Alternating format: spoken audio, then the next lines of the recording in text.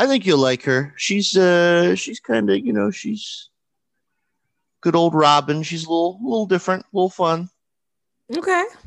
but I think it'll work out. At least it'll be interesting. I hope. Maybe she'll be in a boring mood, and I'll be like, "Mom, you're embarrassing me."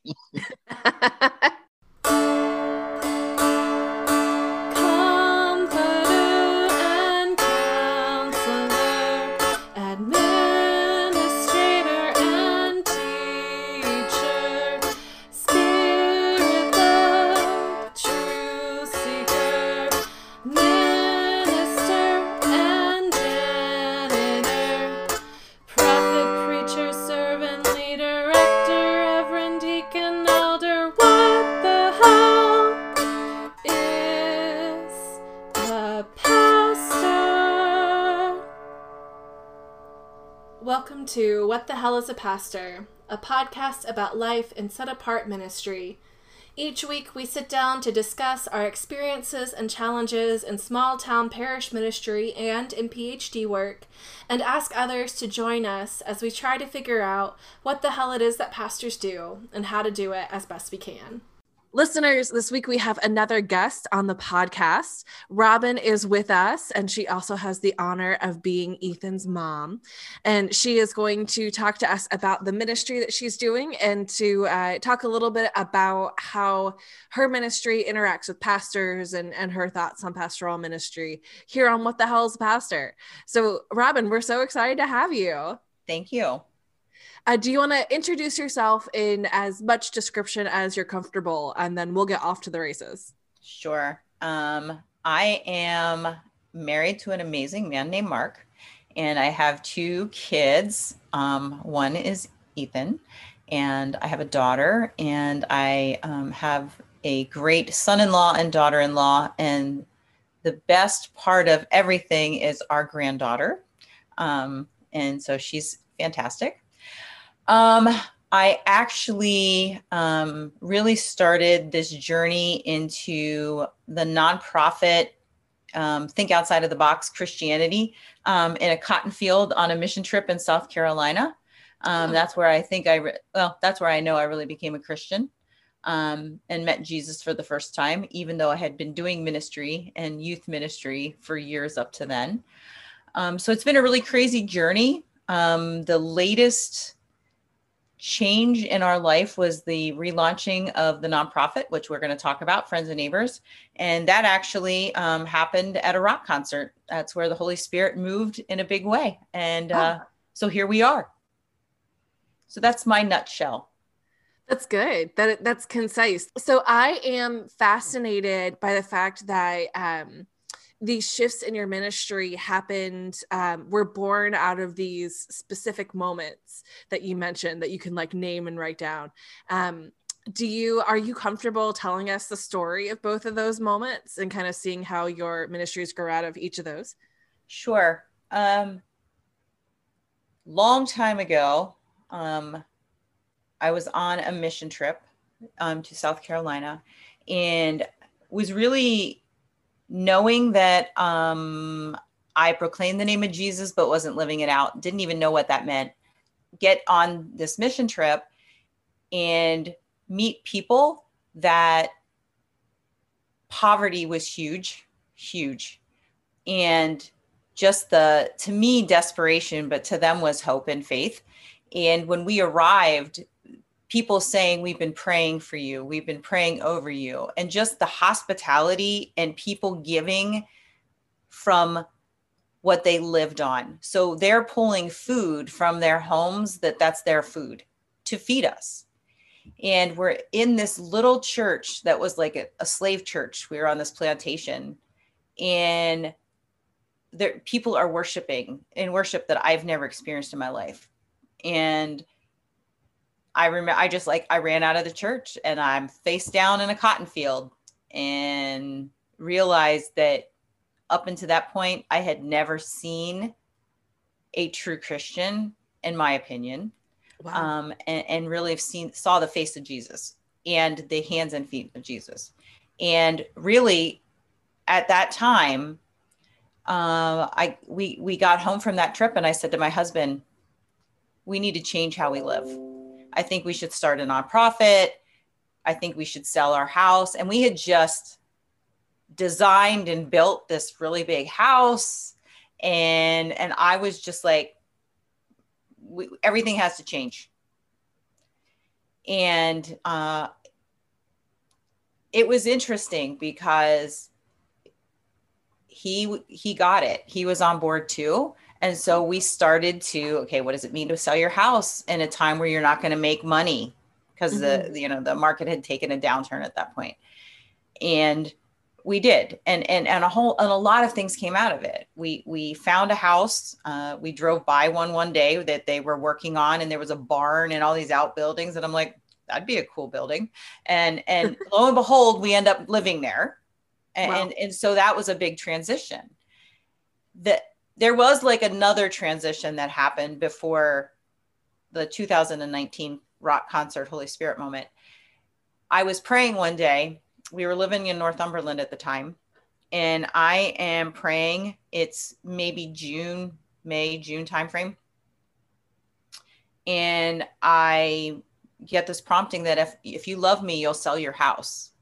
And all I could think of is my husband is going to lose his mind when I tell him this. So I journal everything and I don't say anything to him. And like 3 days later, he comes home from work and he's like pale and he walks in the house and he goes, I think we're supposed to sell the house. What? And I'm like, good. And I pulled my journal out and I'm like, this is the steps. This is when we're supposed to talk to a realtor. This is the day the sign's supposed to go in the yard. Like I got all of that. And lo and behold, the day the sign went in the yard, we had an offer. The first people that came to look at the house, full price. So we sold the house and then God was silent. It's a shame. I like that storage. House. One of my, I did. I liked it. It was crazy. It was crazy. And then doors opened and things happened and we moved to York. And we knew that there was something, we just weren't sure. And our nonprofit at that time, we were still keeping up with it, but we weren't doing anything with it because we had moved and things had happened. And so we moved back to York and we knew a lot of people and organizations because we had done things with them before. And so we started to feel that, do you think we should launch the nonprofit again? Is there a need for it? Does it make sense? We had plugged into some local congregations thinking, okay, maybe that's the route. Like, are they doing what, that filling the gaps or what we're perceiving as the gaps? And we ended up we knew something was coming. And it was February and we were in Maryland and I was at a concert. And we're sitting there. We're at a Shinedown concert. Say the name of the band. I'll Shinedown concert. Later. Ethan loves them. No, I don't. Favorite. Shinedown? Shinedown's terrible. Okay, don't hate on my guys. So anyway, Shinedown looks like a bunch of evangelical youth ministers all got together and started singing about butt rock. Anyway, you're hurting my heart. You're hurting my heart. Even as we talk about on the podcast, people can love what they love. That's right. Fine. That's right. Don't be a hater. That's right. Capitalism, right? Don't be a hater. So I'm sitting at this concert. We're watching all this stuff going on. Like I'm seeing church take place. Mm-hmm. And I'm like, I said to my husband, you know what? I think it's time. I think we need to relaunch. Then I don't know what's involved in starting it again.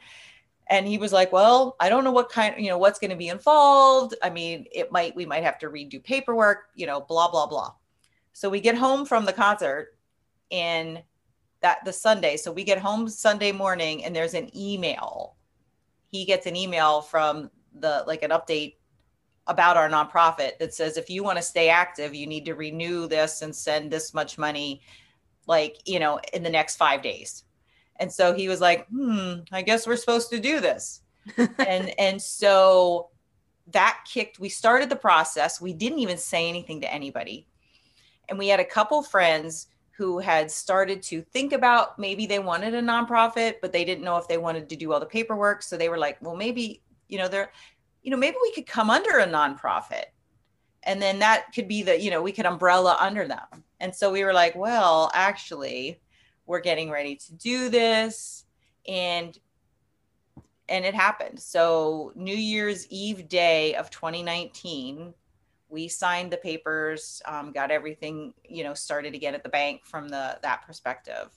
And then COVID hit and we hit the ground running. So, and that's really kind of how it all came about. I love that.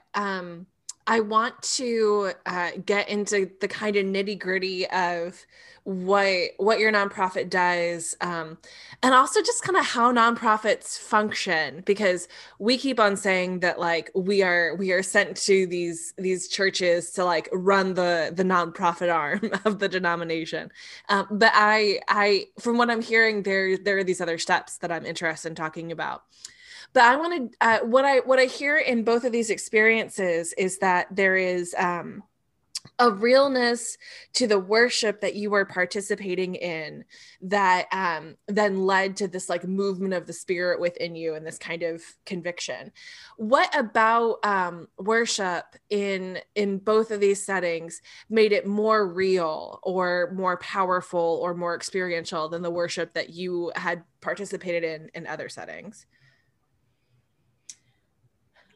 All I can say is it definitely was Holy Spirit driven. I'm sure it was where I was at each time. I was in a crisis of faith, for lack of a better term. So I was really questioning and struggling and really, I'm have apostle prophet gifts. So I'm always come on, church, wake up. What's going on? Why don't we look like Jesus? Yeah. And I really think I was really at that point in each of those times of just really feeling a prompting, not of the Spirit, just of the Spirit, but just heartsick almost because of the church not being the church. And how did I fit? And what did that look like? And so really it was me really kind of being open to that, but then being reminded, it's easy to say the church isn't a building, we are the church, but we are. And so for me personally, that's where I was. That's really where I was. And it was kind of okay, if you guys aren't going to do it, then we're going to do it. And just getting the reminder and having the Holy Spirit really breathe fire and life into that and getting it started. So to you, it's much more your the heart state that you went into these moments of worship with than whether there were drums or whether there was a worship leader, or is there anything particular about the style of worship, or is it really just that God showed up? I think it's God showed up, but for me, it's also, I observe a lot. So when I'm in those kinds of settings, I'm observing, and I'm really picking up on how the Spirit's moving through people. And in a lot of it, in each of those cases, it's also definitely the people, how the people were just whether they proclaimed the name of Jesus or not, the Holy Spirit was moving through them and God was there. And I was just blessed to be part of that and really start seeing, it was kind of in Bruce Almighty and all the billboards, and that to me, that was the billboards. God's hello, here I am. Here's the answer. So yeah. Yeah. I like that. I don't think that we have gotten into, anybody who has been so their faith experience has been such a deep part of what they do next. We talk a lot about discerning, and we talk a lot about, how the candidacy process is designed to get us to choose these steps. But so much of what you're saying is so directly God directed, and you feel that in you. And we don't talk about that a lot. That's not been a theme that we've had on the podcast. So that's why I'm fascinated by it. Because it's something that I had, when I make a lot of decisions, a lot of it is I feel good about this is the word that I say that comes out. But what I really mean is that like, there is a very clear direction that I feel is coming from outside of me, that like, this is where I'm going and this is what I need to do. And like, that's why I feel settled about it. Now that sometimes results in like me taking in a cat that my partner is not very excited for me to have. But that's okay. It's gonna be fine. Ethan, do you have anything you want to jump in with? Because we can transition to talking about nonprofit stuff. But was there anything in that conversation that you wanted to pick out or ask questions about? Not yet, but I have some things in mind as we start talking about what Friends and Neighbors does. Go for it. Pardon me. So Mom, what does Friends and Neighbors do? What does it do? What did it used to do? What does it do now? That's good. Yeah. We refer to the current Friends and Neighbors as Friends and Neighbors 2.0. Because years ago in 2008 is when we incorporated. And that really birthed out of a bunch of junior high guys who were meeting at our house. I was in high school in 2008. You guys started at junior high. Yeah, we started hanging out in junior high. And so at the house, and that's really what prompted your dad and I to start questioning this stuff, because you guys were questioning things. And one of the conversations the one day was like, we're reading scripture. And I remember that some of the guys, there might have been some girls there at that point, saying, we're reading about this church and we Jesus doing this stuff, and we don't look, how come we don't look like that? Why don't we do stuff like that? Why aren't we that? And the adults in the room are like, I don't know. Why aren't we like that? And so that really kind of like planted that seed to, especially my husband and I, like, we really took to heart doing youth ministry and leading people and learning from youth. And then how are we living? And that really birthed this nonprofit idea, because it wasn't like we had a clue about it. We did not. We just figured, okay, we see a need. I came back from that mission trip. And on that mission trip, I mean, Ethan was in middle school on that mission trip. So that mission trip had a couple sixth graders, some seventh graders, I think an eighth grader, it was just this group of kids. And so we came back from that, I came back from that trip and we start talking and we're, all this stuff. And we're like, well, what should we do? So we approached a local congregation that we were part of at the time. And it wasn't necessarily supported to do this kind of thing, like be the hands and feet of Jesus. And so we were like, okay, well, what would that mean for us? So we thought, well, should we started to talk to a person that was involved with Mission Central. He was the executive director at Mission Central at the time. And he kind of guided my husband and I on, okay, if you guys want to start a nonprofit, this is, an idea. Or there's a group, it's called Love Inc. And what they do, they're in different cities throughout the United States, and a bunch of the different denominations in an area come together. So the idea is you have to have so many different denominations that will join together, and then you can do a branch of Love Inc. Well, at the time, we could not get the different denominations to come together. So we said, okay, we're just going to do this. So my husband started researching, how do you start a nonprofit? And started the paperwork and submitted it, and it was accepted. Wow. And so it was basically us. We joke about it and say it was like the Mark and Robin show. We put pretty much our money into it. And we said, we set up a hotline and we said, let's see what happens. So we met a couple. Ethan knows the story. We met a couple and they were getting evicted from their apartment. And we're like, we can help you. So we had this house, this bigger house at the time. And we were like, well, we'll store their stuff in our basement. And we plugged them in with the group to live unsheltered in Harrisburg, because that was what they didn't want to go into shelter. So first family we help, we're moving their stuff. And on my vehicle, we have their mattress tied to the top of my car. So Ethan and his dad, they're going off to take stuff, and I'm driving behind them, pull out onto the road. There's a little car coming this way, and the mattress goes flying off the top of my car, lands in the road, almost hits these poor people. Oh goodness. Yeah, that was our first attempt at being Jesus. We almost took the car out with a mattress in the name of Jesus. The ethics, the pastoral ethics in Professor in my head is screaming as I reflect on this story. I was like, you don't put people's stuff in your basement. You don't, you don't just kind of do that. Like that's bad. But that is we made it up as we went along. I remember that. I remember the hotline too. The hotline was funny because you would come in through an email. So somebody would call the hotline, and then we'd get an email, and then it would be, just somebody, recorded an MP3 for us to listen to that they needed help. Yeah, it was good. It was fun. That's what it was. And so we did that for a few years when we were in that area. Wow. And so we had crews out working on houses like 3 days a week.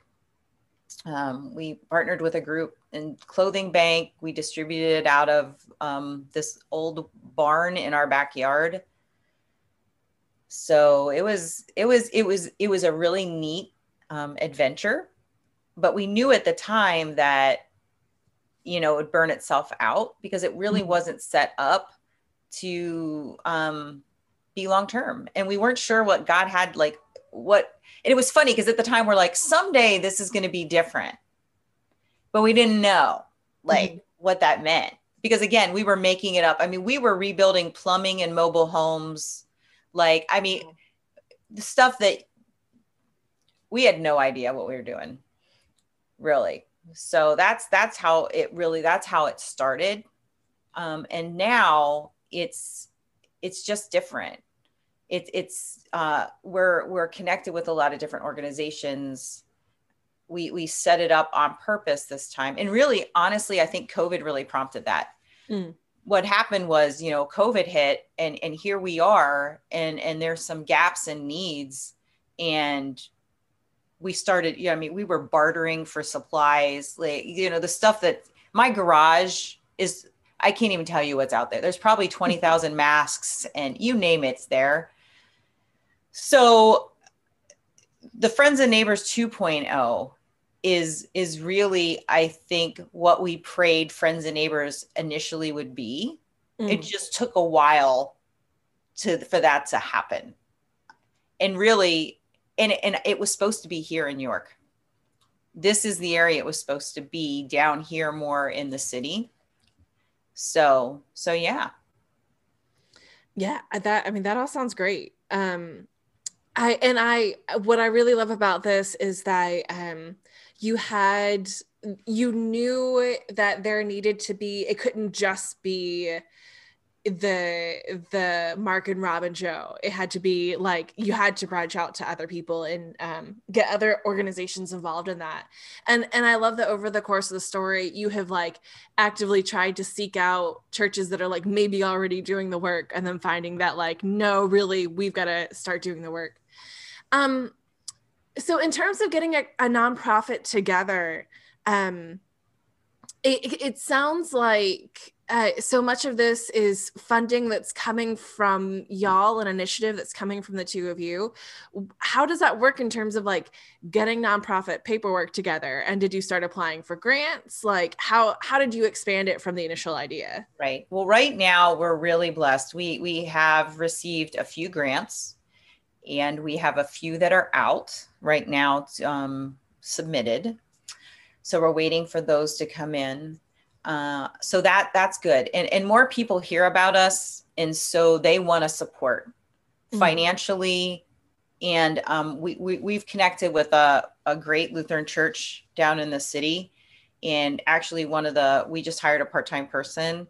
And that came from the Evangelical Lutheran Church and the Lower Susquehanna Synod, and some of their COVID disaster relief. But the pastor at the local church downtown he's like, hey, this is an issue, and made a call. And, within a couple days, we have this part-time person, and we're renting space. We're going to be moving our office into that church as well. And so they've been really supportive. We've had a lot of support from other agencies. They see we're a collaborative group of people. It's who we are. It's who our board, that's who our board is, like, as a whole. And we don't want to recreate things. We don't want to duplicate things. We want to, what's our niche? What's the gap? Mm-hmm. Where's God's calling us? And how does that work? It's like, we're a puzzle piece in the puzzle. And again, COVID hit. And one of the things that happened, I've been working, especially since I moved back to York, with the unsheltered population. And so, we start to hear, hey, things are going to shut down. We're going code red. And my thought, and some of us that, work with that population of people, we're like, okay, they can't lock down. They can't shelter in place. They're not going to have anywhere to go to the bathroom. How are they going to wash their hands? How are they going to know what's going on? And initially people were like, it's going to be maybe 2-3 weeks max. That was March. Mm-hmm. So we're on some calls with, like some of the healthcare systems and some of the other, groups. And we're like, okay, what about this group of people? And one of the things we quickly identified was, sanitation stations had to happen.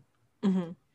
So there was some people that, funded some of that. And so initially we had, I want to say, 5 locations of 2 porta potties at each location.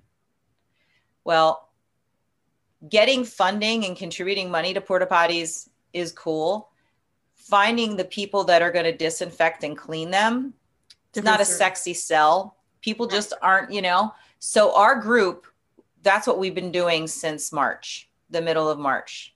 We now are down to 2 units. We might get 2 more, but we have 2 units that we disinfect in stock and sometimes clean, depending on what's gone on, every day. But it was a need of the community. And what really, when people get choked up and cry because they have access to a bathroom, it's Mm-hmm. the right thing. Mm-hmm. We then connected with Love Beyond Walls, and they were doing a Love Sinks In. They did a sink campaign once COVID hit for portable sinks. So we connected with them and we were able to get a portable sink. And then we got one for Southern York, down in Hanover too, for them to have, because it was a need. Water. We handed water bottles out all summer. We still are distributing them to places, but people didn't have access to water Mm-hmm. during the day because they couldn't go to the library. A lot of the places closed where people that were unsheltered could go, or even people in the community that maybe they couldn't stay. They don't stay in their house. Maybe there's no air, no heat. The shelters, a lot of the shelters during the day, people don't stay at the shelter. Mm-hmm. So they're out of the shelter during the day. So we identified those gaps pretty easily. And they were the ones that were not necessarily easy to find people to do. And that really kind of launched us into the coordinated street outreach within the city. A lot of the areas, part of the Homeless Coalition's street outreach is a component of that. And that was an element here that was not in place. And so for the past couple of years, we've been talking with other cities that do it, because kind of figured that might be an arena we'd enter, but was kind of really honestly hoping somebody else would do it because it's not easy. Mm-hmm. And finally, especially with COVID, we were like, it really needs to be in place. And so we, started to talk to some people here, the Homeless Coalition, and said, what kind of grant funding's in place for this? What would this look like? Are we ready as a community to be aware of some of the gaps that are going to be unveiled? Like, so we're going to find out there's missing links that we don't even know about.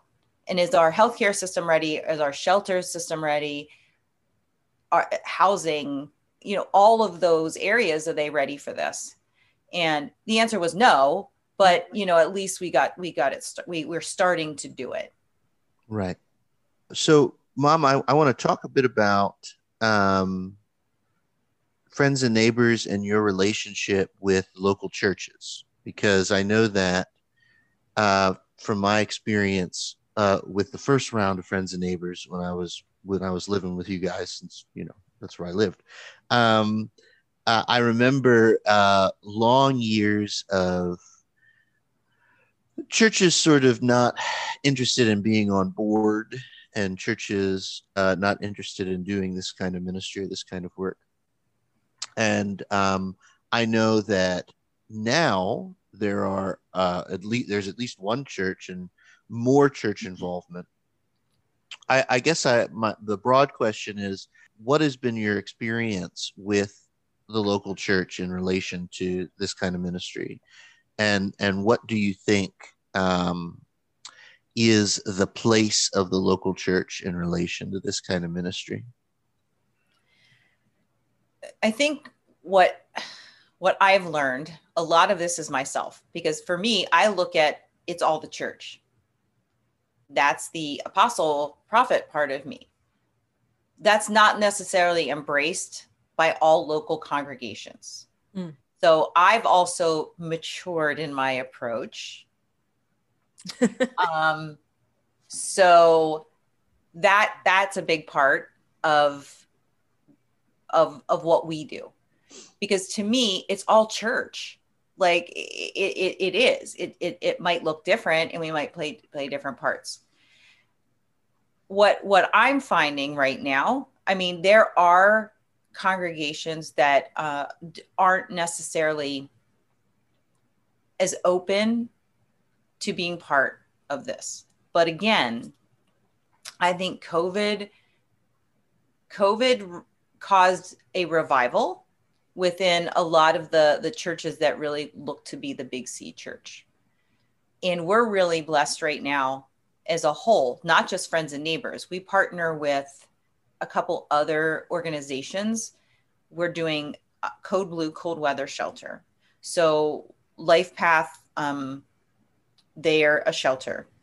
And Children's Aid Society, they run the York Cares program, Coffee Spot, things like that. I'm on their board. And they're part of, and the Coalition on Homelessness is all part of this team that pulled together for this cold weather at night emergency Code Blue overflow shelter. We've reached out to and are really blessed to work with a couple really great local congregations. A few of them are actually allowing us to use their space, having volunteers. Other congregations are supplying volunteers or supplying stuff. Like, what can we give you? What can we do to help? We can't really utilize our space. And it's been hard because of COVID.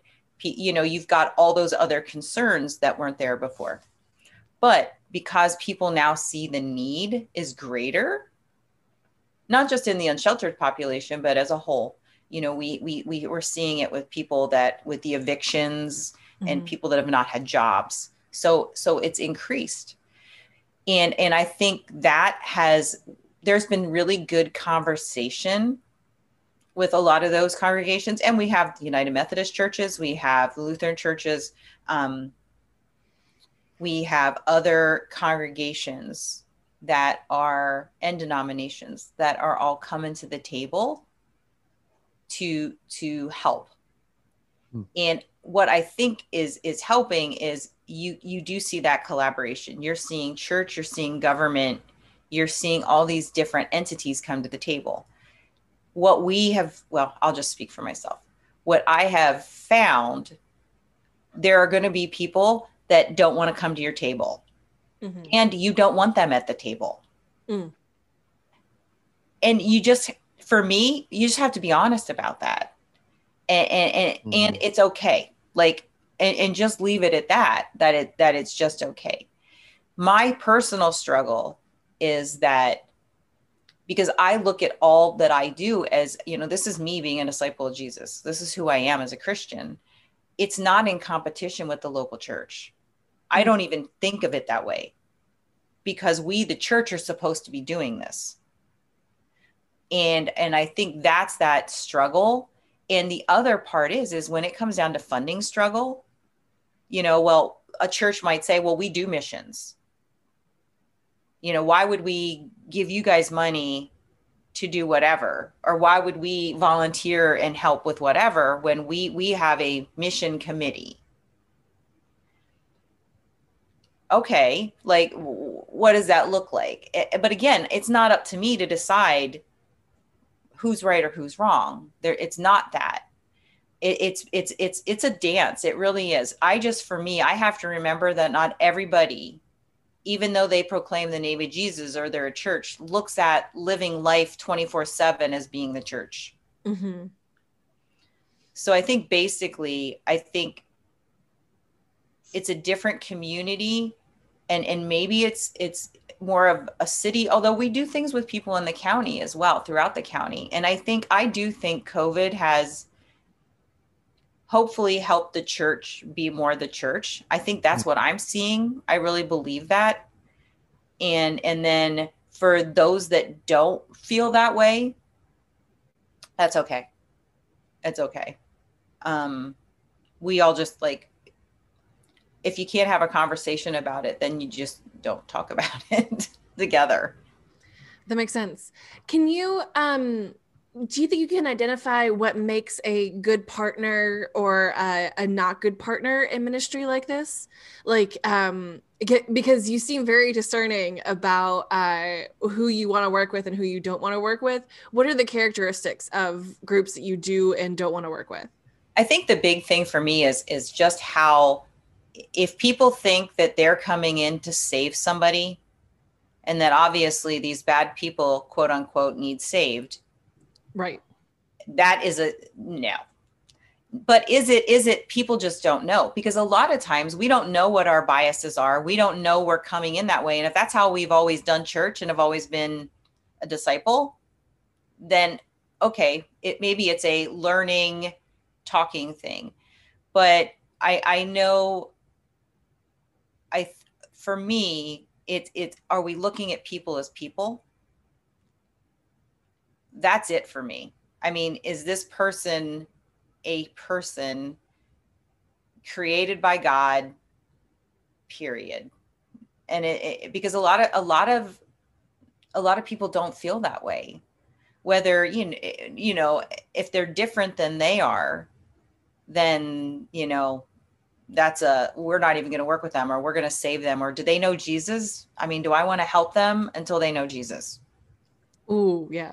And there still is that. I mean, there's that understanding. Or belief, I guess.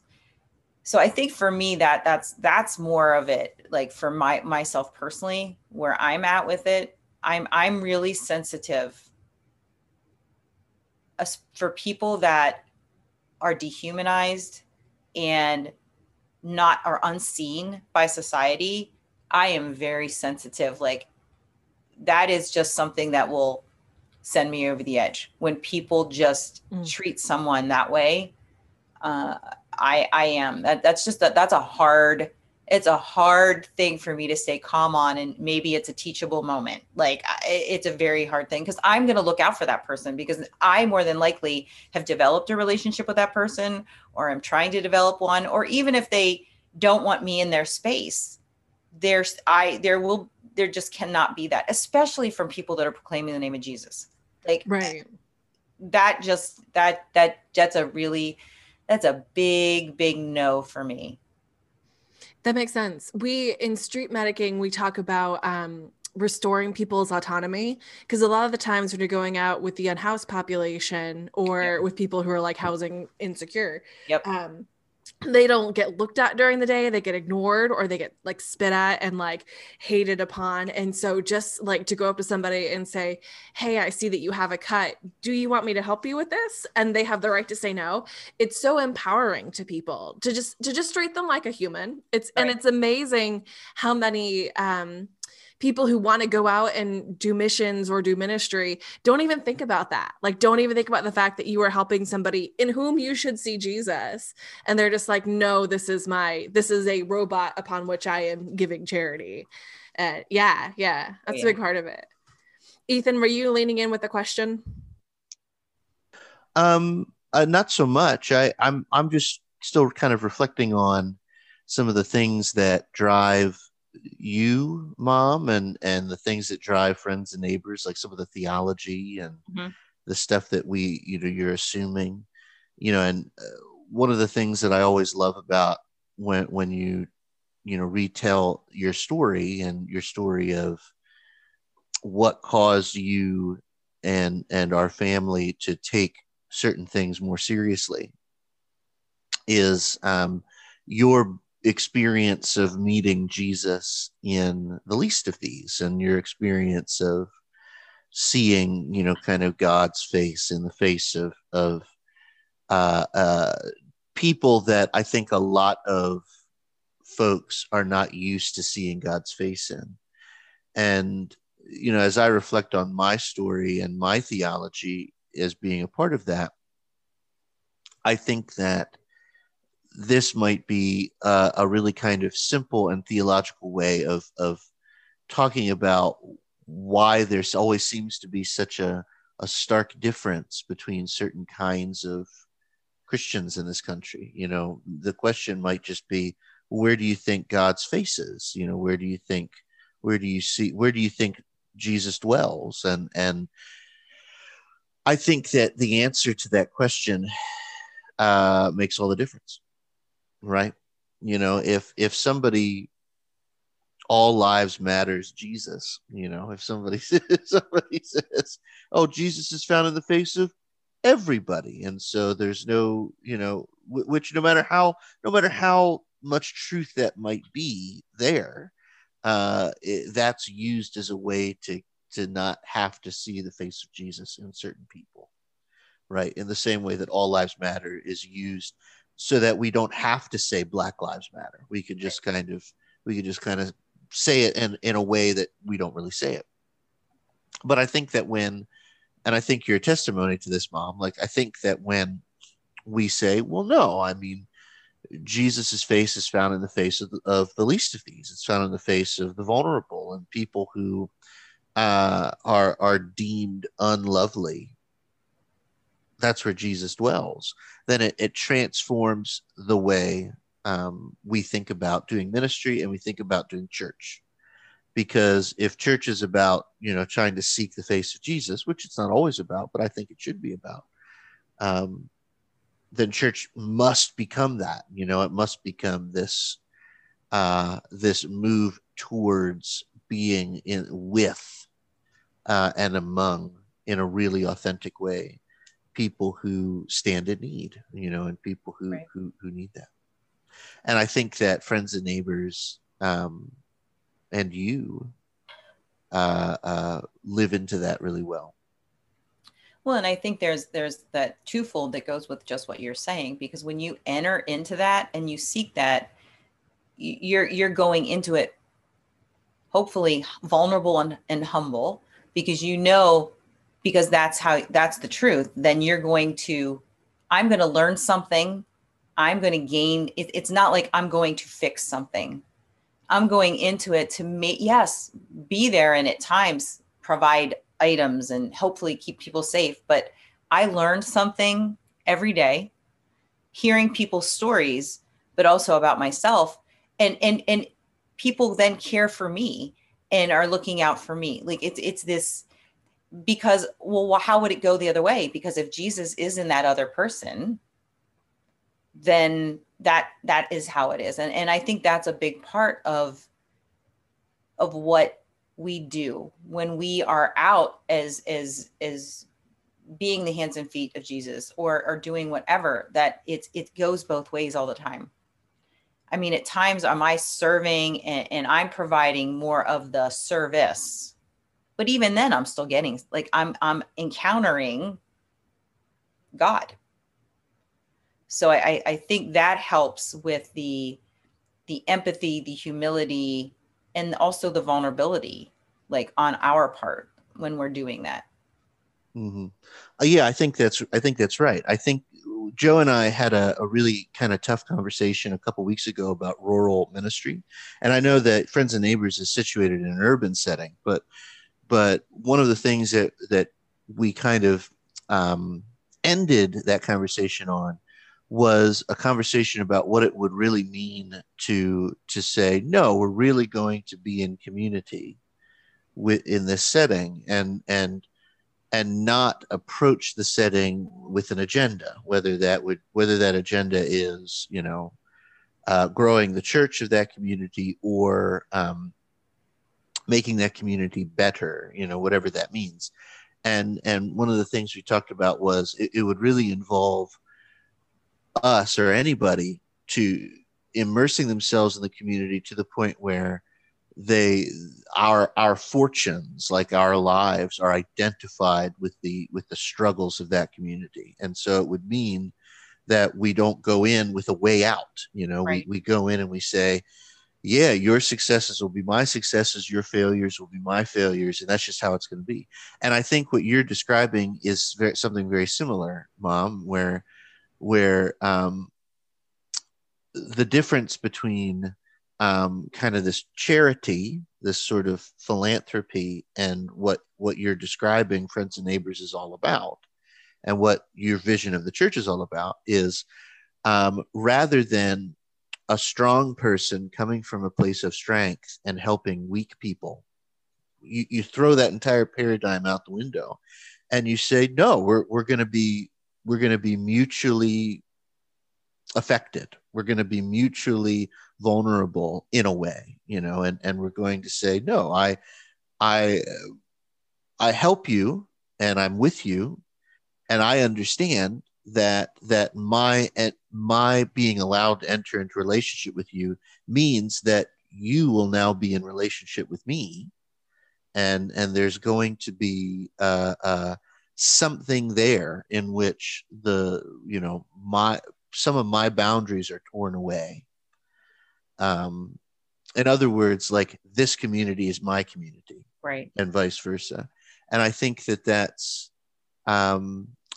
really the only way that Christian people, or really anybody, can do this kind of ministry authentically, without it just sort of becoming another cycle of colonialism, or another cycle of the kind of one-sided liberal moderate wackiness, liberal whiteness. And I think that's really hard.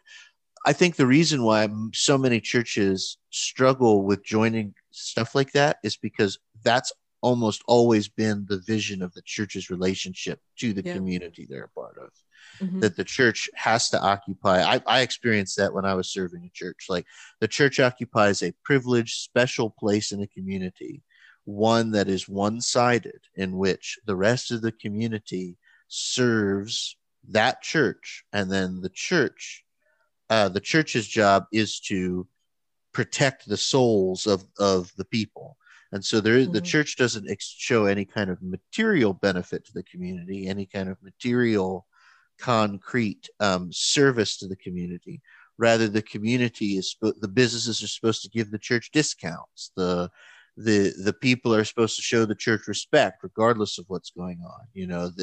That's how it's supposed to be. Right. And when I think church people can sense when the script is flipped, and you say, no, that's not really how it's supposed to be, and I think they can sense, even if they can't name it, that would require a real loss of power and a real loss of privilege. And you and I have met pastors who sense that, and they go, no thanks. I would at least pastors, I would prefer to be in charge. Thank you. So yeah, just some thoughts. So you can choose not to answer this question if it's poking too far. So there's a lot of you encountering people where they are, meeting people where they are. Is it weird to then, at the end of the day, go back to a place that is so different from where they are? Absolutely. Do you have that kind? Is there a dissonance in your heart from saying, well, like, have a good night on the street, and then you go back to your bed? Absolutely. Every single day. Um, and there's a group of us that talk about it, a group of us that serve in different capacities through nonprofit or whatever organization they're in. It's a struggle. It's a struggle. And this has always been a struggle. When we served years and years ago, when our kids were younger in Harrisburg, and we'd on the holidays, we would serve at one of the soup kitchens and the places, we were really connected with that group. And like, there'd be Christmas Eve, you'd be going home or Christmas like night, and people would be like, hey, Merry Christmas, or have a great night, or happy holiday. And they're like sleeping on the street, and we're going home. And I remember even then, when the kids were younger, being like, I don't even know how to wrap my head around this. And now I every single day, especially like when the weather is real extreme, like with the cold, or I just feel it, because I know, like and I say that to people all the time, and I'm always cold. So I'm the person that wears thermals year round. Mm-hmm. So when I'm standing out, and we have a community, and under a couple of different bridges, there's communities of people, and we go, we're hanging out, we're talking, and I am trying to not shiver. Like my body is shaking, and I feel so bad, because I'm like, here I am shivering, and I'm out maybe 4 hours at a time, and they're out all the time. Mm-hmm. And like, it's raining, or it is such a struggle for me personally. At times it breaks my heart. Like it just does. And then it's how I can deal with that. Like it is like, it's like two worlds. It really is. It is just two worlds. And so like, we're always, especially us that are working on these overnight, these cold weather shelters, we've now become meteorologists. We are constantly checking the weather.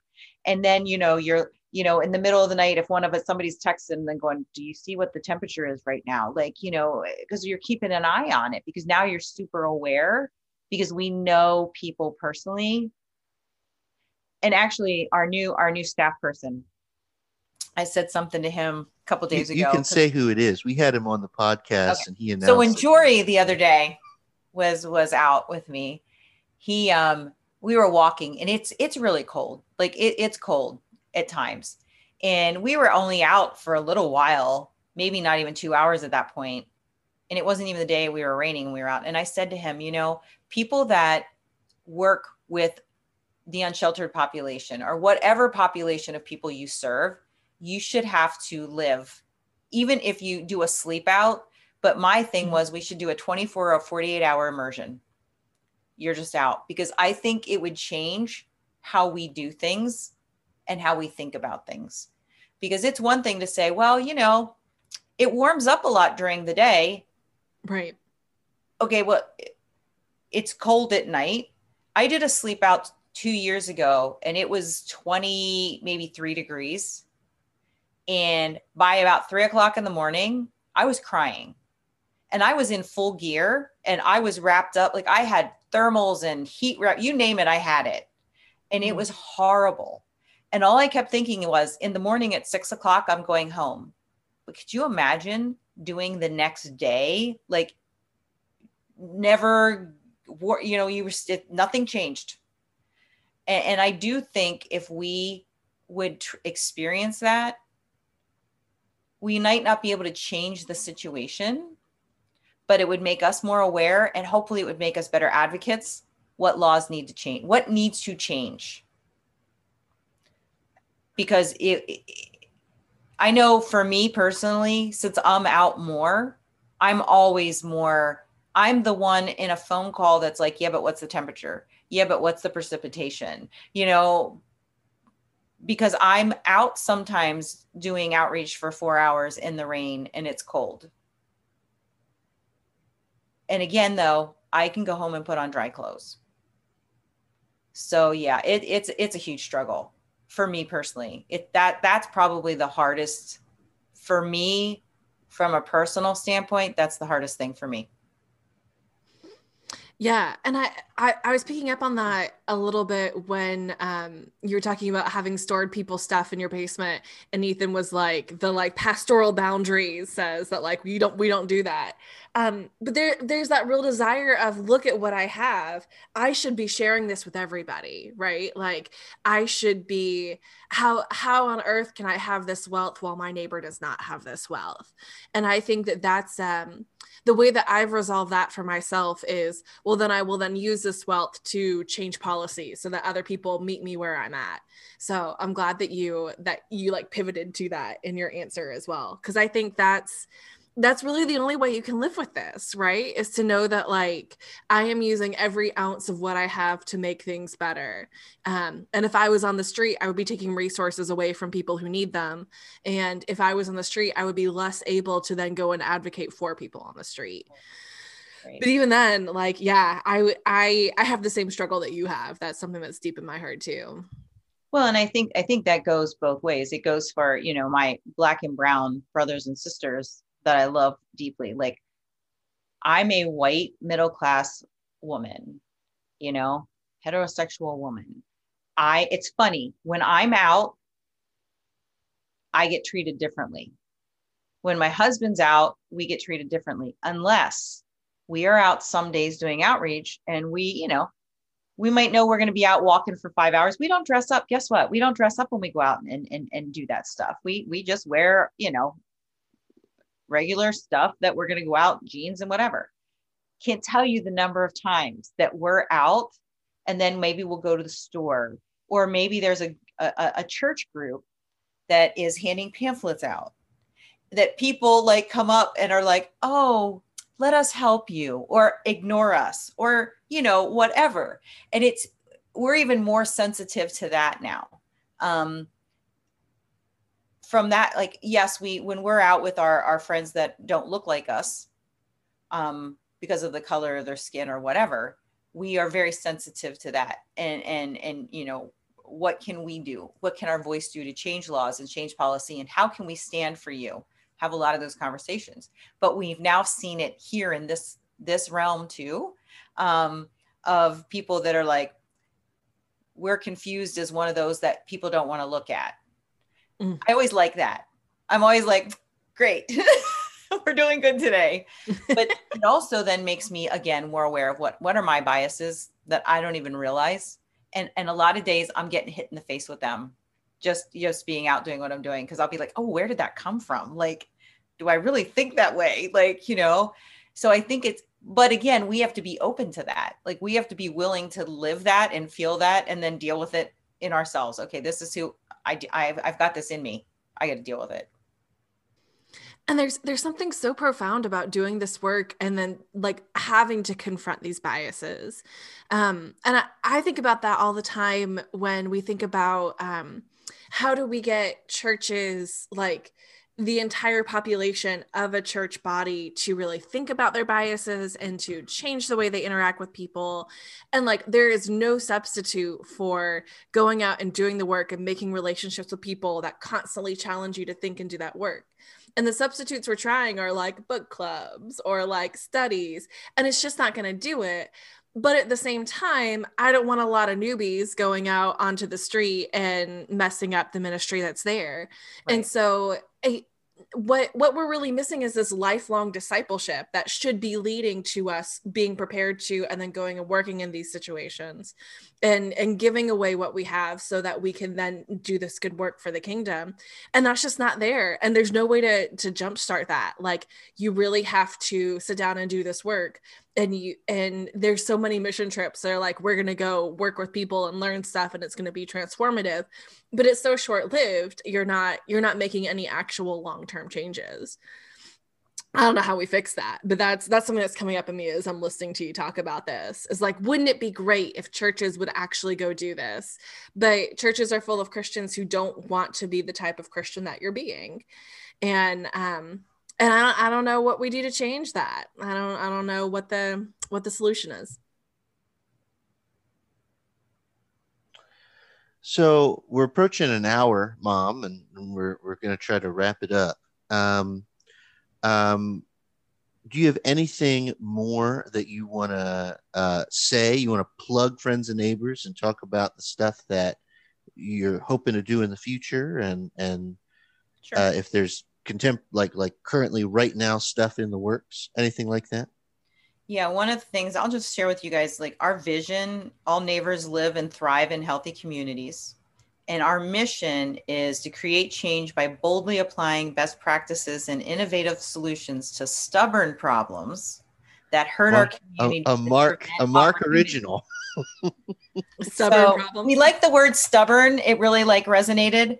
But our cause is, no surprise, children, youth, housing, violence, racial justice, and opportunities. So we're really looking right now, the street outreach is a component that we do.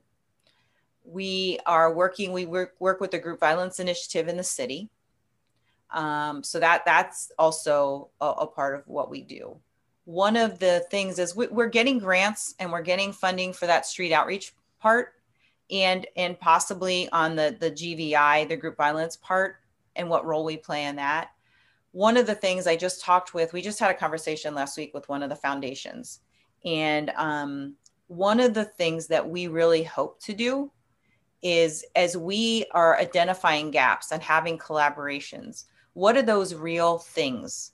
Whether it be policies, whether it be we know housing's an issue. I'm part of the Reentry Coalition and some of the other coalitions. And in every meeting, housing's an issue, mental health is an issue, addiction's an issue. So we know we have these core components that are issues. What's our role? Because obviously they're stubborn problems, but it also, guess what? They're foundational living issues. If people live in a food desert, if people don't have adequate housing, choices now, and that means different. It's different for everybody. Shelter to me is not a long-term option. People never settle. If you're in shelter or you're shelter hopping all the time, you never are settled. Like you don't have a place to land. And so we are talking and looking at, what does different housing look like for other people? What does the gap look like? Because we have so many people in that mental health gap that, because there's no place for people to go and they aren't deemed bad enough to qualify for services, but they cannot function on their own. They need it. They need a support. They need something different than what's in place because they don't fit the criteria for what we currently have as a society or in our community or whatever. So what does that look like? What is that? Is that we come to the table for those conversations? Does that mean we enter the housing realm in different ways? So that's really where we're at. And again, we have right now we have two affiliates under us, and at some point they may end up, and probably will end up as their own nonprofit. Will we still, if people fit our mission and vision, have other affiliates that would come under us that we'd umbrella until they get started? I think so. That's really working well. So that's really kind of who we are from a foundational standpoint. We are getting ready. One of the other churches in the city, they gave us a minibus. So we are going to, we're looking at, for the Give Local campaign in May, raising money, because we'd like to turn that into more of, we're going to transform it, not into a transformer, but it would be cool if we did, so that it could be utilized for us to do mobile outreach. But one of our affiliates does mobile gaming for youth. And we have another affiliate that distributes and does a lot to support foster care. So how could we really utilize that to the best of the ability that we can? And we're looking at reaching out to like the tech, VOTech, the different schools that also work with youth or do apprenticeships, to have them be the ones that would work on transforming the bus. So I think from a foundational standpoint, we really are looking at being that group that wants to address the stubborn issues. Now, most of us and many of us proclaim the name of Jesus that are on our board. But honestly, and to be real, that doesn't matter to us. We know who we are. And we'd love everybody to know and love Jesus, but hopefully they're going to see that through us. But it's us bringing who we are as Christians to the table, because that's the only way we're going to be able to address these issues, really. But we know we're going to enter more of the let's look at political, let's look at laws, let's look at people's agendas, let's look at that, and really be in that space. So yeah. Do you take like online donations through your website or things like that? We do. We have everything set up through the website, and all of the, like, for donations for the Friends and Neighbors as a whole, for street outreach, for any special. We did a sleep out to raise money for the local youth shelter. We did that. And then the affiliates have their, we're set up through the website that people can make donations through them. And we really try to, I try to keep Facebook updated as much as possible. We have another staff person and his wife coming in the summer, and hopefully they'll tackle some of the technology side of things. Friend of the pod, Pastor Nick, and Nick, his wife Angie. It's really funny because really the real start that really got the seeds planted to start Friends and Neighbors came from Ethan, Nick, and Jory. And I feel like, it's interesting how everything's kind of playing out.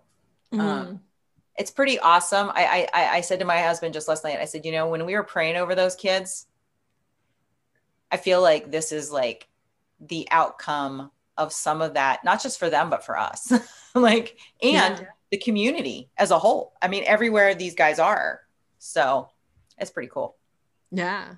That's when people ask whether prayer is effective, like they're always asking about in these life or death situations. But I think that you look at situations like this and like prayer made a difference. Like that's a real tangible thing that we can see. I love it. You love to see it. Well, Ethan, I think we're at the end. Do you want to sign us off? Yes. Everybody, thanks for listening. This has been an episode of What the Hell is a Pastor? We are Ethan and Joe and Robin, and we will see you next time.